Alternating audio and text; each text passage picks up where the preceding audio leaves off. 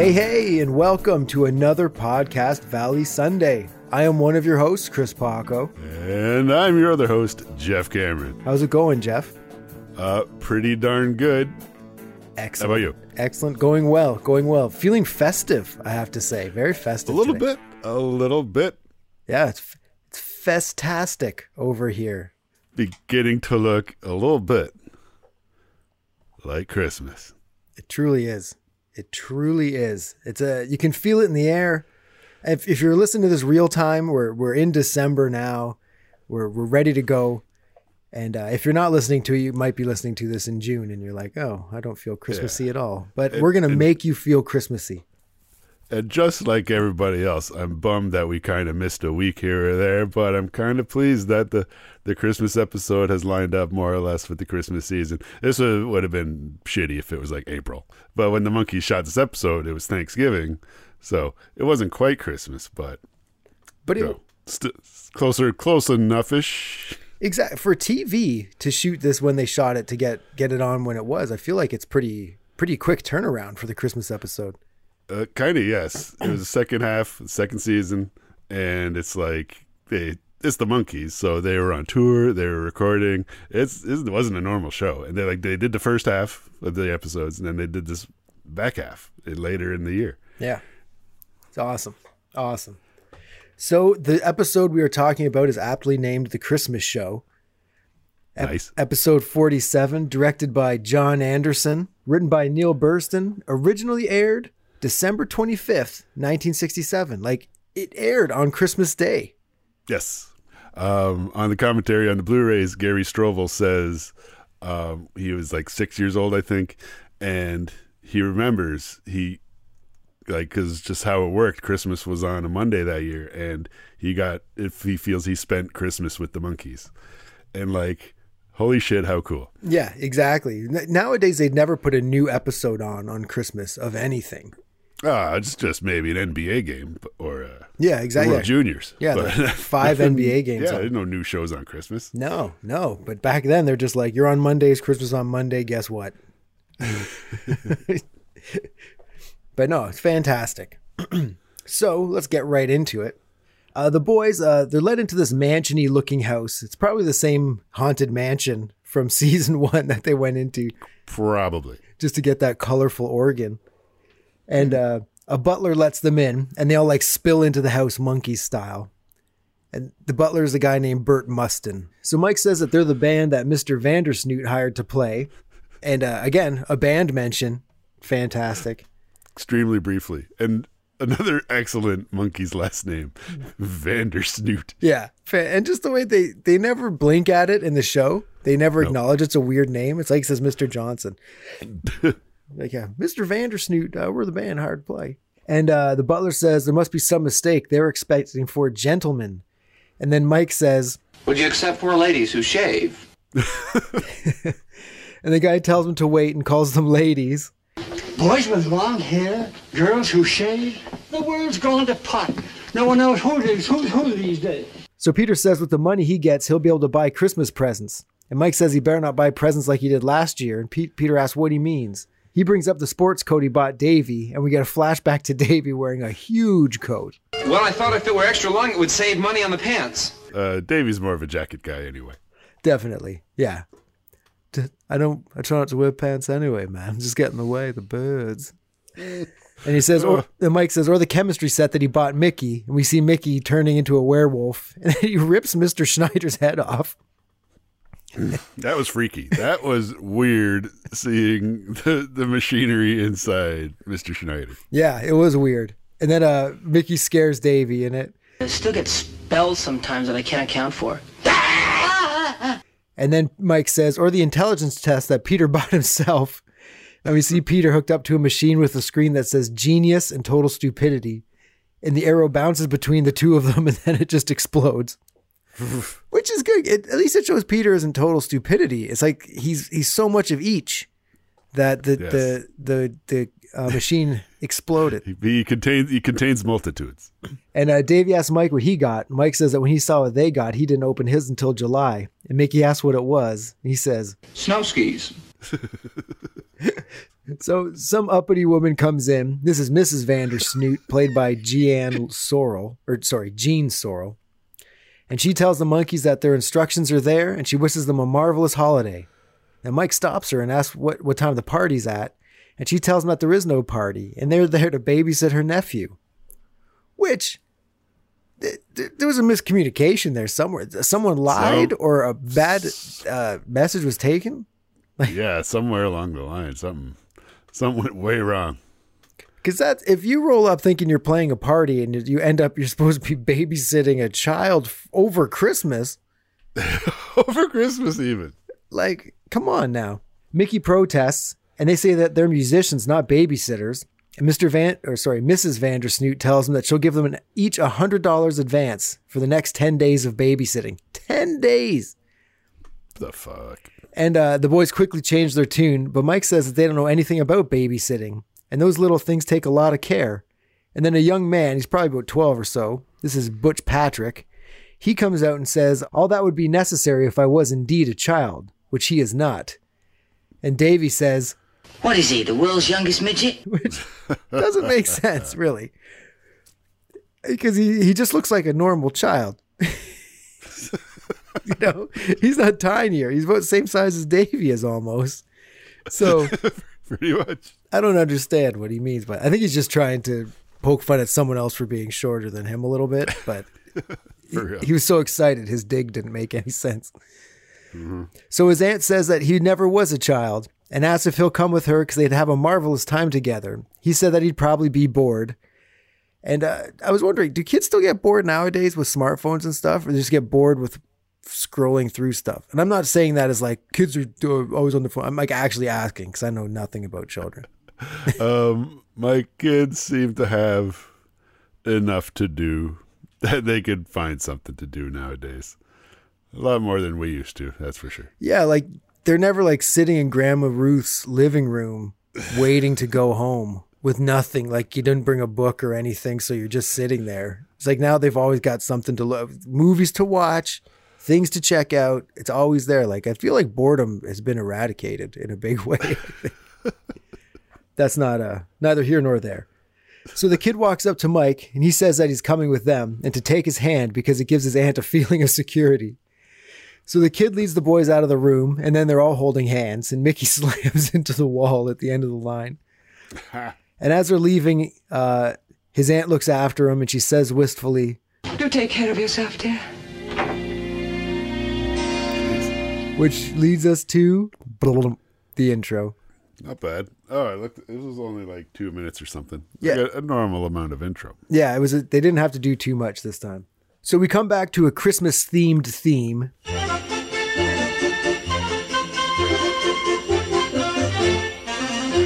And it's great to have this vibe back again, doing that. And the kid's at the pad with the boys, and he tells them to just live their lives like he's not even there. And they decide to start playing music, which is the first time this season, I believe, we see them make a conscious choice to play music in an episode. Yeah, like at the pad or whatever, just jamming. Yeah. And side note, again, the kid's staying at their house for 10 days? Like, oh yeah, we lied to you about playing the party. You're actually babysitting my nephew. He's 12 for 10 days at your house. Like, I think it's also important to note here, this is our first glimpse of Mike with the Gretsch Custom Monkeys guitar. Yes. With the Monkeys logo on the pick guard and up on the truss rod cover. I'm looking at a picture of it right now on the poster that comes with the Listen to the Band 4 CD box set released in the early 90s, which I think is a collection of Andrew Sandoval's stuff. Huh. Interesting. Yeah, he's all. We should try to get him on the show one day. Maybe that'd be very cool. I could ask him if that is indeed his stuff. But you remember this poster, and like you try to get a scale on it, and like there's a lunchbox on it. It's like the size of an eraser, and this is just so much monkey stuff surrounding it, and it's mind-boggling. Man, can you imagine having all that stuff? Or like Mickey's right-hand woman there, like her room of monkey stuff. Jody? Yeah. Yes, Jody has an incredible monkey's room. Holy moly, it's fantastic. But anyway, again, neither here nor there. It's not about Christmas. It's here and there. I guess it is. It's a little here and there. So just as they're about to give this kid a one-person monkey show, he says, "Isn't it the height of conformity for the both of you to play the same instrument?" to Peter and Mike, and they explain that Mike has a guitar and Peter has a bass, and the stupid kid doesn't understand the difference at all. Jesus. So the boys don't think this is working out very well, and they decide to play a game because he's a kid and kids like games. And Mike tells Melvin, that's the kid's name, his name is Melvin, that they're going to play Simple Simon Says. And he says, "Simple Simon Says do this." And he jumps in the air and makes a face and clutches his chest. And the other monkeys do it and knock over all their instruments. But stick in the mud Melvin, he doesn't do anything. And Mike calls him out on it. So Melvin says he wants to be Simon. And the boys are stoked because now they think they brought him out of his shell. And he says, "What is 180 times 3 divided by 2 minus 7? And Mickey's on a chalkboard scribbling. And in the top corner, it says Beatles. Davey has an abacus. And Mike says that nobody can work that out in their head. And Melvin says, "Oh, yeah?" And then he turns into a robot briefly in like a jump cut. And then back to a boy. And he spits out the answer. 263. Wow. I didn't check this out. So maybe it is not 283. But I bet they I'm did not their sure. homework. My abacus is in the shop. I don't know where. I couldn't do it. Well, Neil Burston, he's a stickler for correct math problems and scripts, so I believe that it would be correct.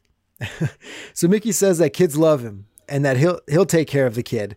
And he tries some yo-yo tricks and he sucks at it. And then the yo-yo ends up in his mouth. And Mickey steps up and sucks. again. Davey gets all pissed off and he says he's going to take a crack at him. You know, he's almost as big as I am. Davey asks Melvin if it's exciting being away from home and hanging out with the guys. And he said it would be more exciting if everyone wasn't acting like such kids. And that really hurts Davey, who acts like he got punched in the stomach. And he complains to Mike that the kid put him down. And Mike is solemn and he says that he put them all down. And all the boys are bummed. And Mickey says that he's just a kid and they should just use child psychology. And Davey says, "Right." Right. Should I go and beat him up? Right. Oh, no, wait, better not do that. No way. Oh my God. I'd pay to watch that. And Mickey says no and decides that Melvin is a rich kid and they'll take him Christmas shopping because that's what rich kids like to do. Jeez Louise. I guess solid thought, I guess. I suppose. So they're at a department store and Mickey's super stoked. He asks Melvin if he likes all the decorations. And Melvin says, "I've always felt that if one stripped away all the tinsel of Christmas, underneath you'd find nothing but more tinsel." this kid sucks. Like, what a bummer kid this guy is. For real. And at this here quote unquote department store, like I think I'm pretty sure it's the green room with the stage on one end. Which is kind of like the fifth monkey as far as the show goes. It's been in almost as many episodes as they have. Yeah, I'd like to hang out with the green room and Monkey Mobile one day. So Peter gets on a moped and some sales dude tells him it's so easy even a kid can use it. And he walks Peter through the steps and suddenly Peter's zooming around the department store freaking out. Davey picks up a stuffed monkey and a woman asks if it's for him and he says, Don't be silly. I use a security blanket. and then Peter zooms through and grabs the monkey from Davey and the woman asks how did he get there and Davey says, through the security gates right onto the set here. So like a little wink at the fourth wall there. Yeah.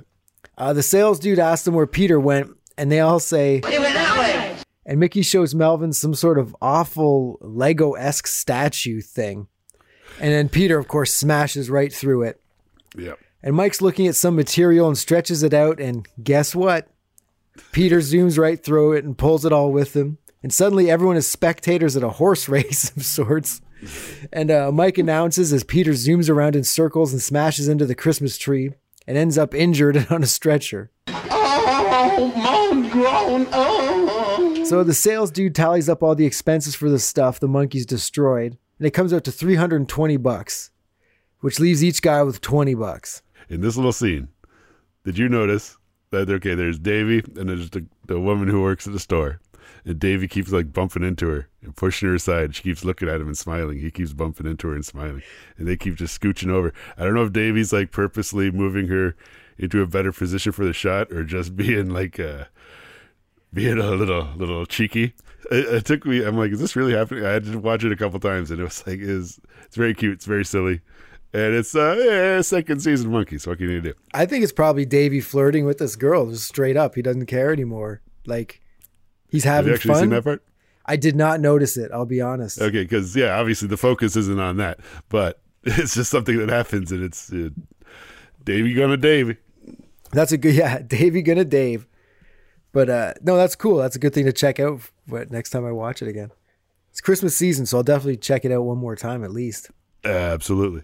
So Melvin looks on disapprovingly as they pick up the stretcher Peter's on, and the sales dude stops them and says that's $20 for the stretcher. It's a carrying charge, right? Carrying charge. So back at the pad, Peter's being looked at by a doctor. He says that Peter will be just fine, and then he charges $20. Davey protests, and the doctor says that because it's Christmas, he'll only charge him $19.95. And he wishes Melvin a Merry Christmas and gives him a sucker, but of course Melvin won't take it. And he walks up to Mike and he asks how anyone can seriously discuss Christmas. And Mike asks what he means by that. And Melvin says, "What is it? Give me some facts." And again, this kid, he's everybody knows someone like this that you end up getting stuck beside somewhere. And no matter what happens, they're grumpy about it. Like, even if they get exactly what they want, they'll find a reason to complain about it in some way. That's this kid to me. Mm-hmm. So Peter tells him it's on December 25th and it's full of good cheer and goodwill and friendship and fellowship. And Melvin says, I said facts, not that sentimental sop that you believe. You've been lying to yourself. God damn. This kid is the worst, like the worst. I saw Who is worse, this kid or Ronnie? Oh, it's almost like this kid is prequel Ronnie. Like, Whoa, they had a weird last name too, didn't they? Wait, is this the extended Vandersnoot family? yeah, maybe it's a Vandersnoot. I wouldn't be Was it Ronnie surprised. Vandersnoot? Maybe. He might as well have been a goddamn Vandersnoot. Yeah. Those Vandersnoots. I saw the Grinch roll his eyes at this kid when he talks about Christmas. Mike asks what that means when a kid says, you're lying to yourself. And he says that he's heard of the Christmas spirit, but he's never seen it. And Mike says, of course he has. He's seen it all year long. Like when people are smiling. That's the Christmas spirit. And he tells Melvin to try smiling. And the kid can't even smile. Brutal. And he says, bah humbug. And Mike says that he needs some lessons in Christmas. And so the boys take Melvin to a Christmas tree lot. And he just complains about stupid crap while the boys try to make him smile. And then Mike's showing Melvin how to know when a tree is a Christmas tree. And as he's describing it, a woman tries to take the tree that Mike is talking about, and a scuffle ensues. And it ends up with her karate chopping Mike in the neck and taking his tree. So Melvin has some snide remark. And Mike says that he'll let the pushy woman have the tree because it's better to give than to receive. That's good on Mike there. Yeah. And Mike says that they'll just take us another smaller tree.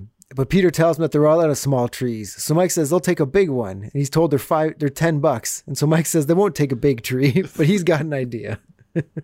So the boys are walking through the woods looking for a Christmas tree, Clark Griswold style. Yeah, they are outdoors for sure. Yeah, for real outdoors. This ain't no green room fixin'.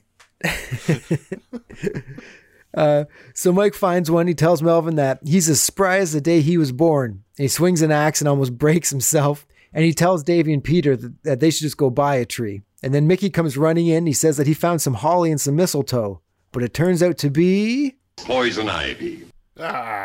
So they're back at the pad with the doctor again. And it costs them another $20. And then that's the end of their money. But they decide to show Melvin how to trim the Christmas tree. And I'm assuming that the last $10 went to the tree. So Peter hands Davey the star for the top of the tree, and Davey's on the ladder. And he tells Melvin that he always wanted to put the star on the top of the tree, but was always told he was too short, and now he can do whatever he wants. And as he's putting it on the tree, he loses his balance and falls off the ladder and crashes into the tree. So now Davey's got a bandage on his head, and the doctor tells him that he'll be fine. Mike tells the doctor that they don't have any money left, and Dr. Moneybags tells him that they can pay him after Christmas. Like, what a guy. Hey, all right.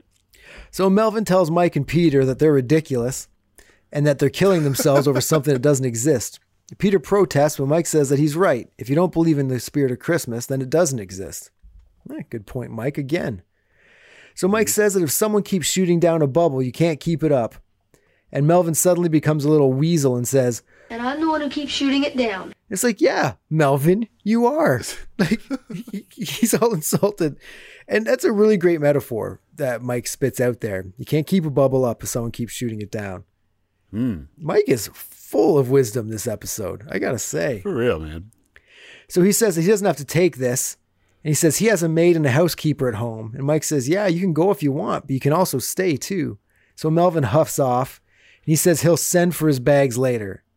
Like, man, I'd sell all that stuff in those bags instantly.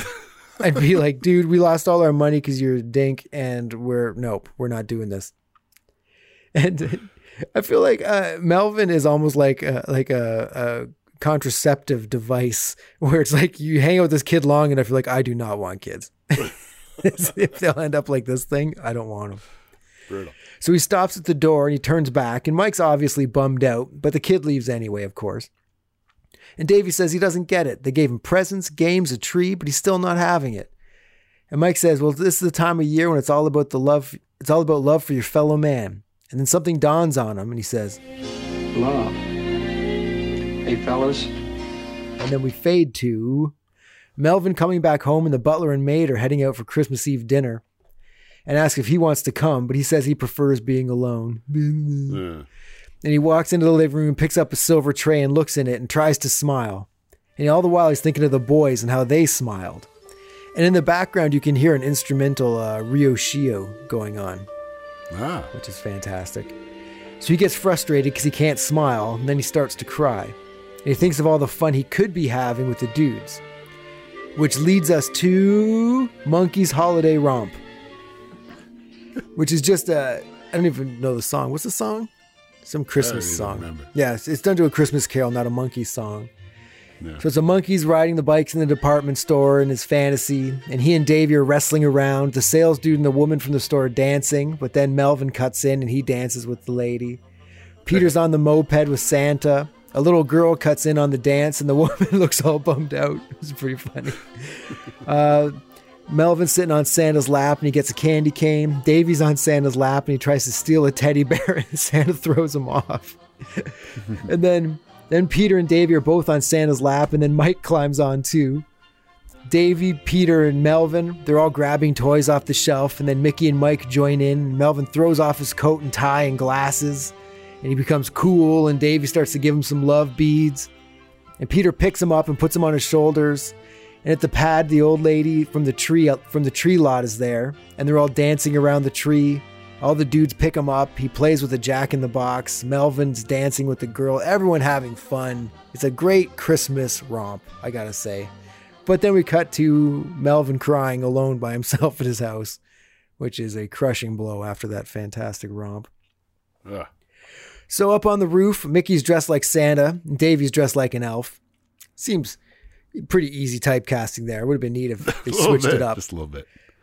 So Davey tells Mickey to go down the chimney, and Mickey says that Davey should go down halfway, tell him what it's like, and then he'll go.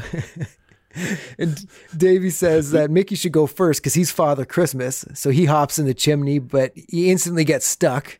And Davey says it's because he got all those pillows in his suit. So he adjusts the pillows, and then he like free falls down the chimney and grabs Davey and pulls him down too.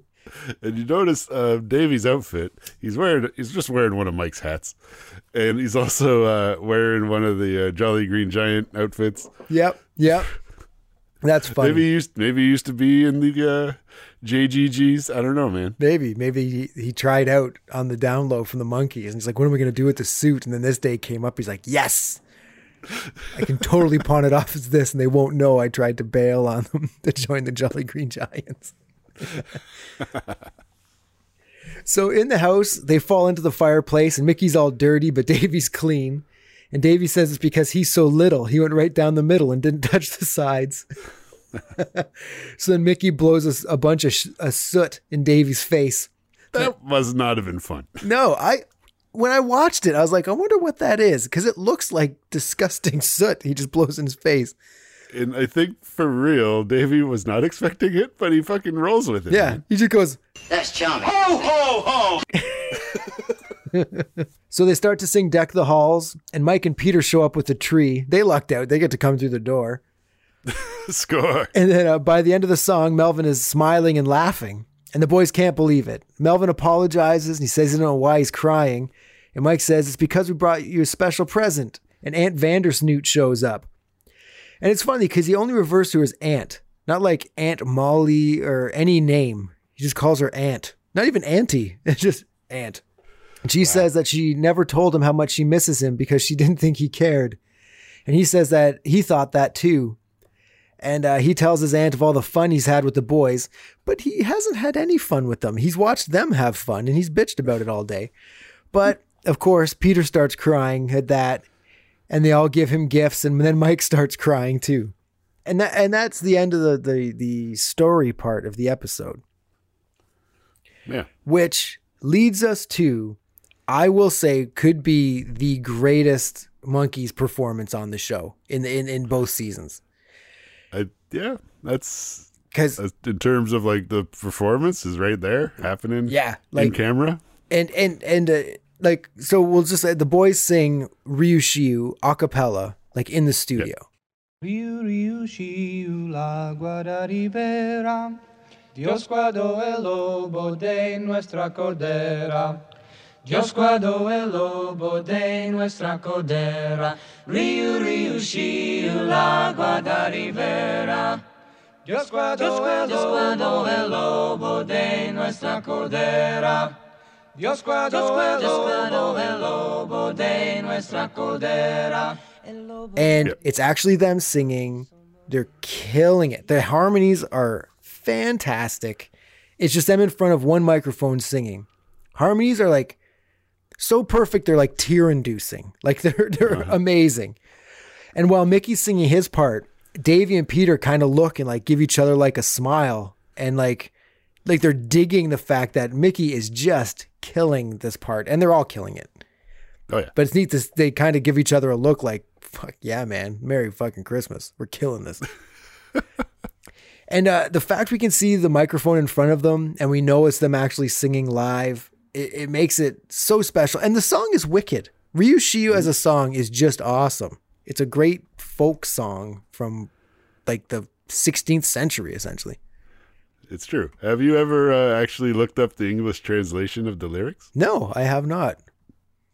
They go a little something like this. Hit me. River, roaring river, guard our homes in safety. God has kept the black wolf from our lamb, Our Lady. God has kept the black wolf from our lamb, Our Lady. Raging mad to bite her, there the wolf did steal, but our God Almighty defended her with zeal. Pure he wished to keep her, so she could never sin. That first sin of man never touched the virgin sainted. River, roaring river, guard our homes in safety. And then just the last verse is, he who's now begotten is our mighty monarch, Christ, our holy Father, in human flesh embodied. He has brought atonement by being born so humble, though he is immortal, as mortal was created. I think it's a little catchier in Spanish. Yeah. I was going to say, I pretty much got all that from the Spanish, but I'm glad you translated for other people. Oh, it sounds pretty good coming out of them in Does it ever? Spanish. Does it ever? And I can say, for me, when it came out on Missing Links Volume 2, like Ryu Shiu was on there, and I'm pretty sure it was this take of it, but I listened to that incessantly. Like Missing Links Volume 2 with the buzzy Valerie, Ryu Shiu, the backwards middle part words. Like, hang on to your seats. Yeah. But it's such a great compilation, like the best compilation. But anyway, so they do that part. And then after the performance part, all the boys, they address the camera and they say that a lot of their crew is from all over the world and a lot of them won't be able to get home for Christmas. And they want to introduce them to us all at home. And they parade out literally everyone that works on the show, and it is so fucking joyous. It's so awesome. It really feels like the Christmas spirit is leaking through the TV, and you can't help but like smile and feel so good seeing all these people, all of which are having a great time getting in front of the camera and waving to their families. Oh yeah. And the boys themselves are having a blast bringing these people out. And it's like, again, people on TV are still stoked to be on TV.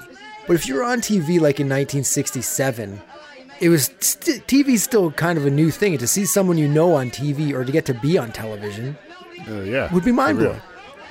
And it's a brilliant way to end the Christmas show.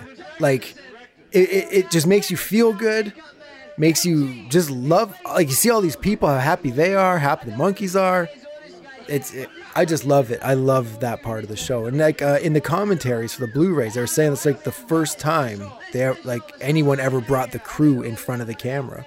Huh. And that sounds about right. But yeah, it's a great part. It's one thing with the monkeys is they do great stuff after the episode, like with the interviews or with, this kind of stuff. It's like they did it really well, really early on. It's true. And this is because of this, the show doesn't end with your favorite four faces sliding around and changing about. Exactly. It just has the credits overlaid upon it. But this is one of a few episodes like this where the first name on the screen is Mickey Dolenz and not Davy Jones. Interesting. I wonder why. I don't know why. Okay, so overall thoughts. For me, greatest part of this show is like the musical performance and meeting the crew at the end. The rest is good. Like the monkeys are all good. The kid's a bummer, but he has to be a bummer. That's his character, to be a bummer. But yes. But it also, well, I guess the musical moment is Ryu Shio, obviously. Yeah, exactly. Yeah, so it's great show. Great. Everything was great about this episode, I think, really. It was fantastic. Great Christmas episode. No guns? No Is there guns. guns in the toy store? No guns. I wrote down, thankfully, no. It feels like a strange question to ask, but not in the monkeys. Yeah, exactly. Exactly. So it's like nice to have the guns took a break for Christmas, which is nice. Highlight of the show, for the entire show, for me, it's ending with the crew. That whole thing was fantastic. Yeah, for real. Yeah. Was there a monkey's ruse? No. No. Unless you Davy and Mickey being an elf and Santa Claus being, but that's the closest. I'm pretty sure you saw through that right away. Yeah, the only person with a brain. Yes, I have a brain. I don't waste anything on being happy. Yeah. Fourth wall break. Yes, when Davy talks about how Peter got onto the set, and then that whole ending with the crew. But that was more addressing the camera than being in the show. For sure. Obviously, best musical moment, Ryu Shio, because it's like the only musical moment, really. Mm-hmm. What wouldn't fly in 2021? There is a part when they're singing Deck the Halls. The Don Me Now are gay apparel, and they do the hand and the voice. But now it's just like, oh, God. Jesus. But it seems a little unnecessary. Exactly. So we're at the Did You Knows section here. We got so Ryu Shio has a printed history that goes back to 1556, but people think that it's much older than that, just like singing wise. Wow. That's something else. Older. So probably the oldest Monkees cover. Yeah, hopefully.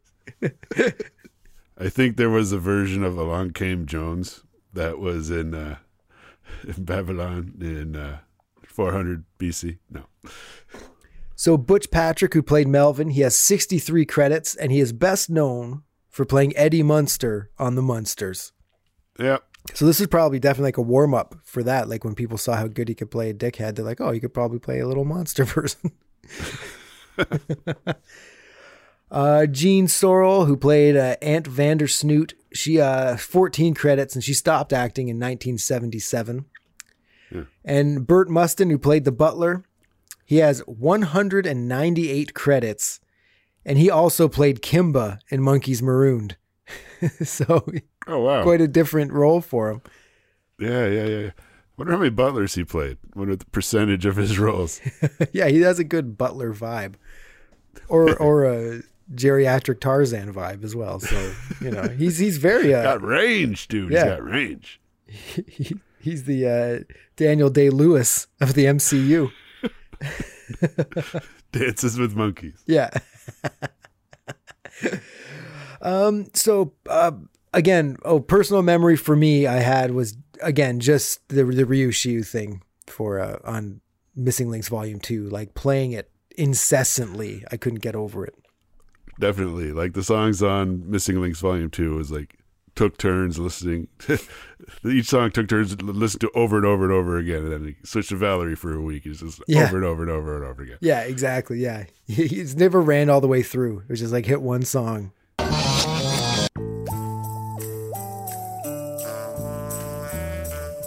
What is that sound I'm hearing?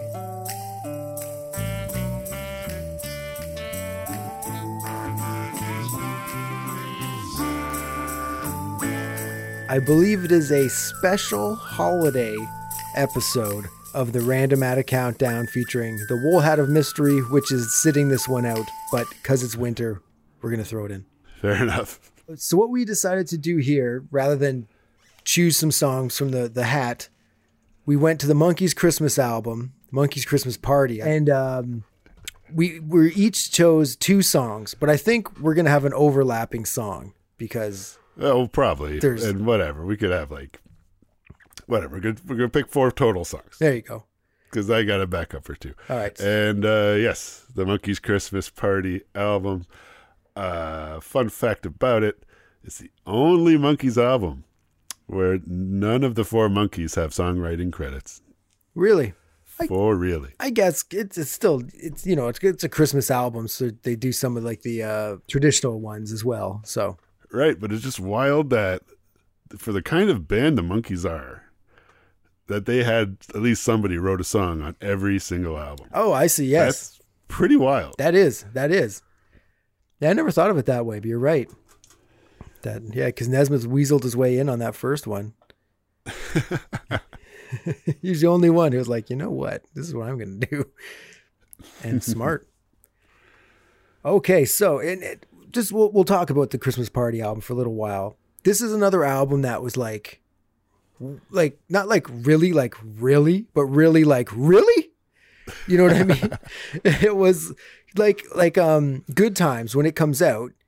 You're like, oh wow, another Monkees album. That's kind of crazy. And then it's Wicked, and you're like, whoa, okay, cool. And then this album comes out, and just as Monkees fans who've been Monkees fans, like say. The next, like from the 80s on, say, other than like Pool It and then Justice and things like that, it wasn't like you were getting a lot of Monkees stuff. And when you did, it was of varying quality. But then all of a sudden, they're just socking you with Wicked stuff. And it's just coming out. And you're like, what is going on here? And again, another fun fact is it's the quickest turnaround between Monkees albums since from Monkees Present to Changes. Yeah, I believe that. But it was awesome. And again, what they do is they embrace the look of the 60s Monkees like they did on Good Times. You know what I mean? So we're not seeing, and not that it's bad to see them now, they are now, but like it really emphasizes the Monkees when you see them looking how you remember the Monkees looking, I guess. Yes. And it's fun, and it seems kind of a no-brainer to do a Monkees Christmas album, and it's kind of weird that it didn't happen sooner. Yeah. And because short, catchy tunes and family-friendly stuff, it seems like, I don't know, could have come out at any time. But it's very cool that someone finally said, hey, let's do it. And I think if it came out at any other time, honestly, it wouldn't have been as good as an album as this is. You may be right.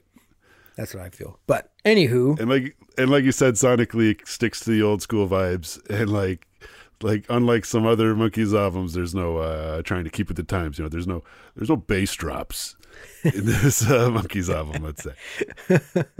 I wouldn't mind hearing a Skrillex produced Monkees track just to hear it. And then I saw her face.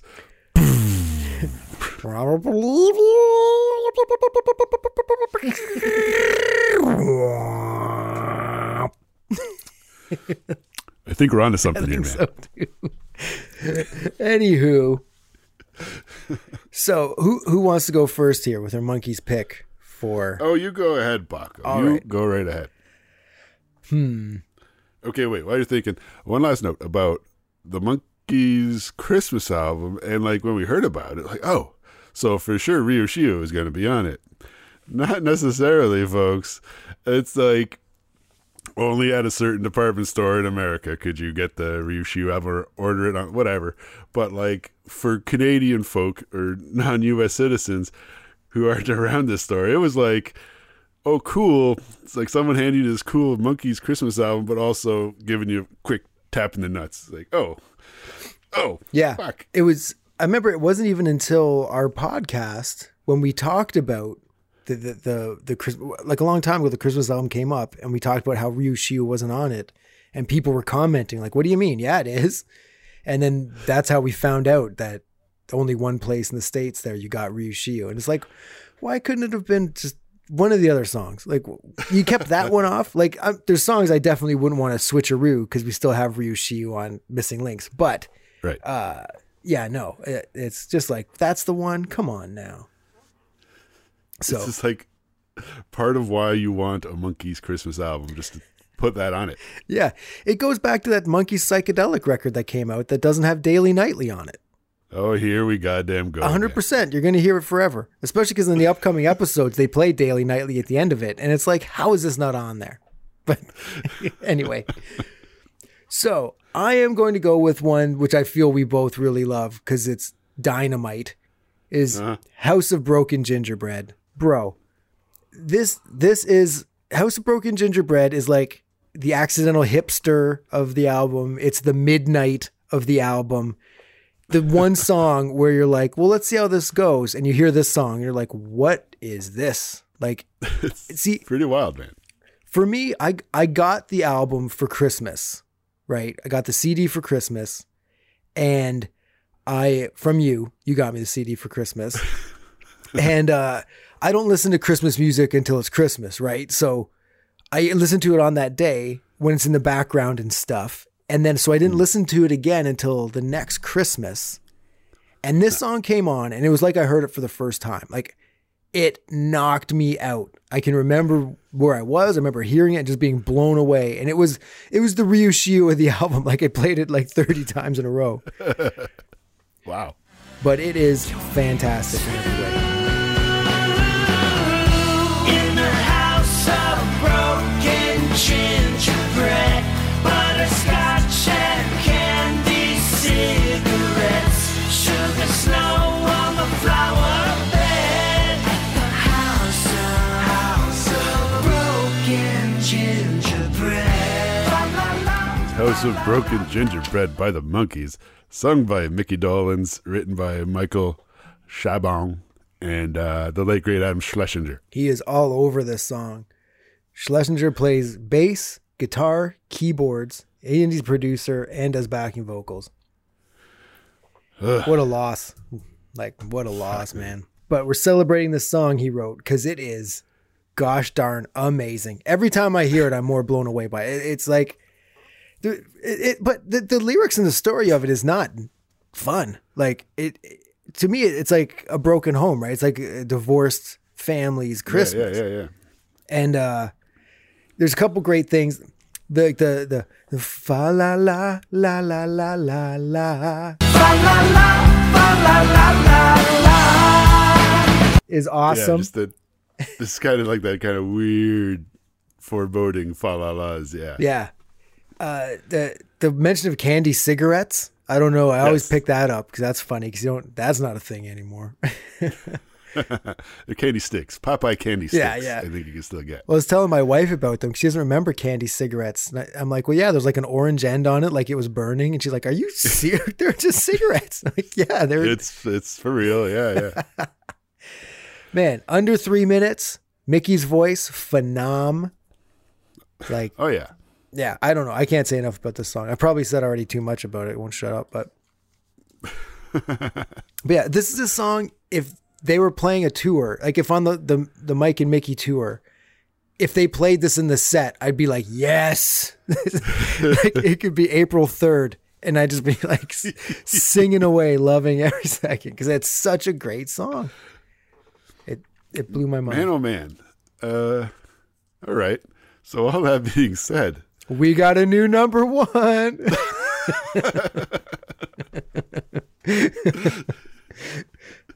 Door to summer, make way for winter.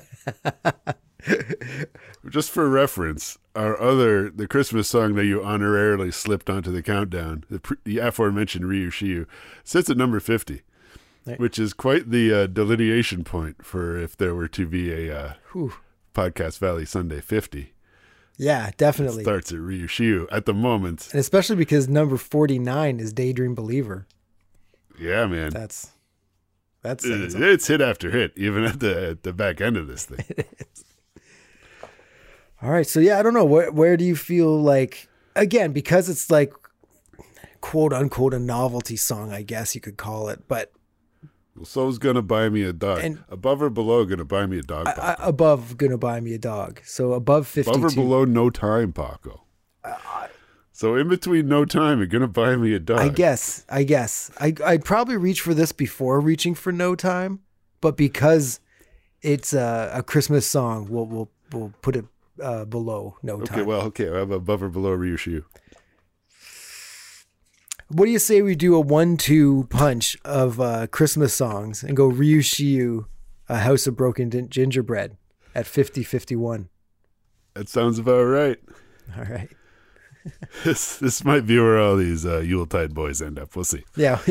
They'll be like the Dolenz Jones Boys Heart. We just put them all together. Boom. Blam. So our new number 51 is House of Broken Gingerbread. Indeed. By the Monkees. Indeed. All right, your turn. What are you going with next? It just has to be mentioned that, sometimes we pick on Davy Jones a little bit for not being a big rock and roll psychedelic guy. But Christmas music, this is the wheelhouse. Definitely. Of Sir David Jones. Definitely. Mele Kalikimaka. Definitely. That's my choice because it is just so smooth and easy for him to just take you there, man. And his just the voice, no one else sings like Davy Jones, and no one else just has that just joy of music, and you add the joy of Christmas, and it's just, you can hear him smiling through the speakers all the time. Yeah, he's having a great time. He probably, I see him dancing around too, like enjoying every second of singing this song. For sure. He's got like a candy cane. It's just Christmasing it up. He's wearing the Jolly Green Giants outfit. Mike's old hat. Mele Kalikimaka is the thing to say on a bright Hawaiian Christmas day. That's the island greeting that they send to you from the land where palm trees sway. So yes, Mele Kalikimaka. Mele Kalikimaka, sung by David Jones, written by Robert Alexander Anderson, a writer of a great many Hawaiian tunes, but this is probably his most famous, made famous by Bing Crosby, and I'm most familiar with it, like probably a lot of people, from National Lampoon's Christmas Vacation. Definitely. Yeah, and I'm pretty sure this was pulled from a Davy Jones solo Christmas album. Oh, yeah? He's got a lot of, and also there was Christmas Is My Time of Year, which is the other song that was on the Target Christmas album, which we don't get to hear. Dang it. But anyway, I just I love what Davy Jones does with this, and his song on side 2, he does Silver Bells. Yeah. I just dig it, and it's good to hear Davy on this album. Yeah, it is. It's a lot of fun. And like we say too, like you can feel the joy coming through the speakers as he's singing it too. So I bet you. Absolutely. I wonder if Davy Jones, he'd probably have a good time in Hawaii at Christmas. Just Davy Jonesing it up. Davy Jones can have a good time anywhere at any time. That is true. That's why they say when you need something, you're jonesing for it. Because if Davy Jones was there, you wouldn't need it. Awesome. All right. So where do you want to put it here in this big old list of ours? Okay. Well, this is a lot more Christmas specific. So I don't think it'll go crazy high or crazy low. So just so everybody knows, we are up to 138 songs as of this moment. So to give you some perspective. It's pretty wild. Yeah. Let's put it right behind Anytime, Anyplace, Anywhere. Our new number 88 will be the David Jones version of Mele Kalikimaka. Well, see, I would go with Snowfall, sung by Mike, which honestly, when you hear it, it sounds like snow falling. And you know what I mean? It's so nice and light, and it's there, but it's not, and it's breezy, and it's just a fantastic, cool song. When it comes on, it's always like, ooh, okay. It's like kind of, I feel like the snare drum has the brushes or something. You know what I mean? But I do love this song. It's cool. Like you said, it's got Snowfall vibes, and it's like kind of a lesser known tune, and it's just so, I don't know. It's fucking cozy. It's really cool. And then the Mike songs on the album they're produced by the Nesmith family, Mike and his boys. They're not in the Schlesinger camp at this time. I see. Huh. So yeah, they produced them themselves and sent them in, obviously. It still all fits together. Snowfall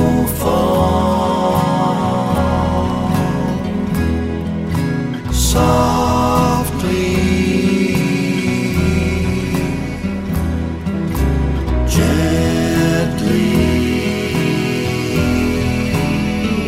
Snowfall, written and sung by, wait, is Mike write this one too? No. Yeah.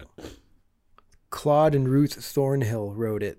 And it's funny, it says all instruments and keyboards, Jonathan Nesmith. And that's it. He does everything.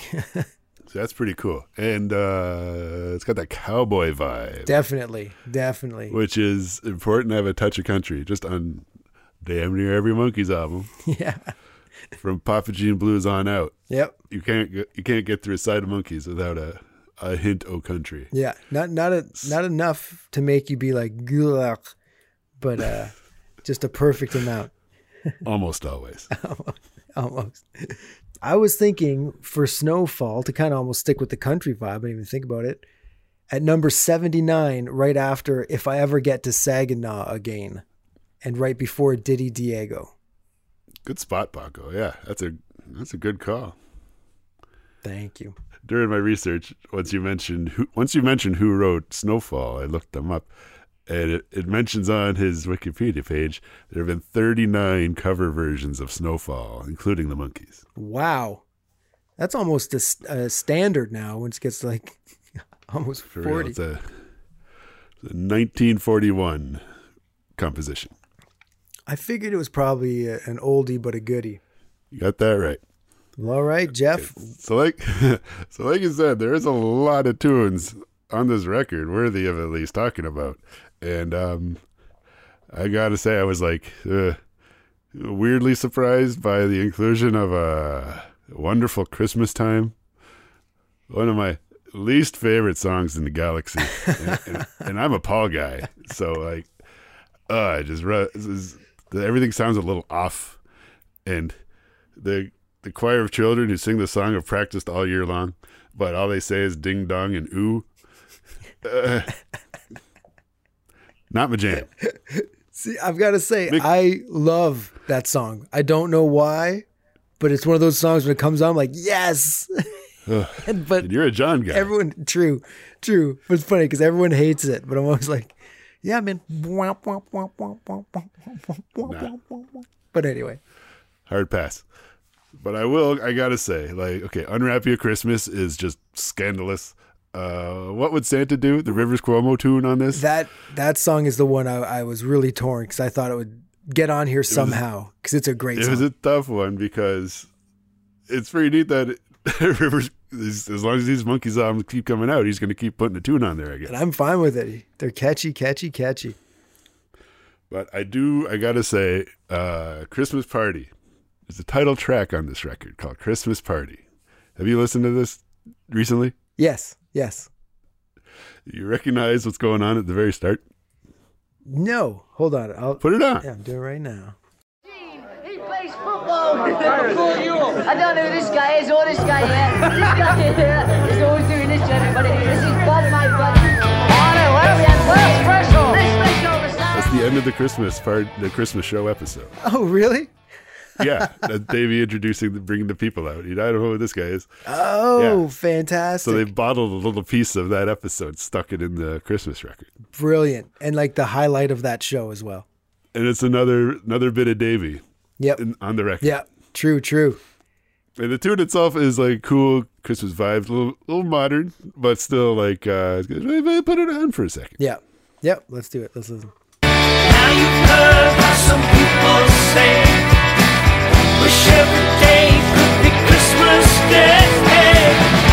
I don't know, that might be too much. One Christmas party a year is enough. Christmas Party, sung by Mickey Dolenz, co-written by Peter Buck from REM, and noted REM sideman Scott McCaughey, who was like a Pat Smear type role in REM. Nice. But yeah, definitely REM vibes all over this thing, and I think it's pretty much a fact. Anyone who looks into REM knows that REM is Big Monkeys fans. Yeah, you can tell. I wonder who the dummy was in REM. I read in like a book about U2. U2 would occasionally check into hotels as the Monkees.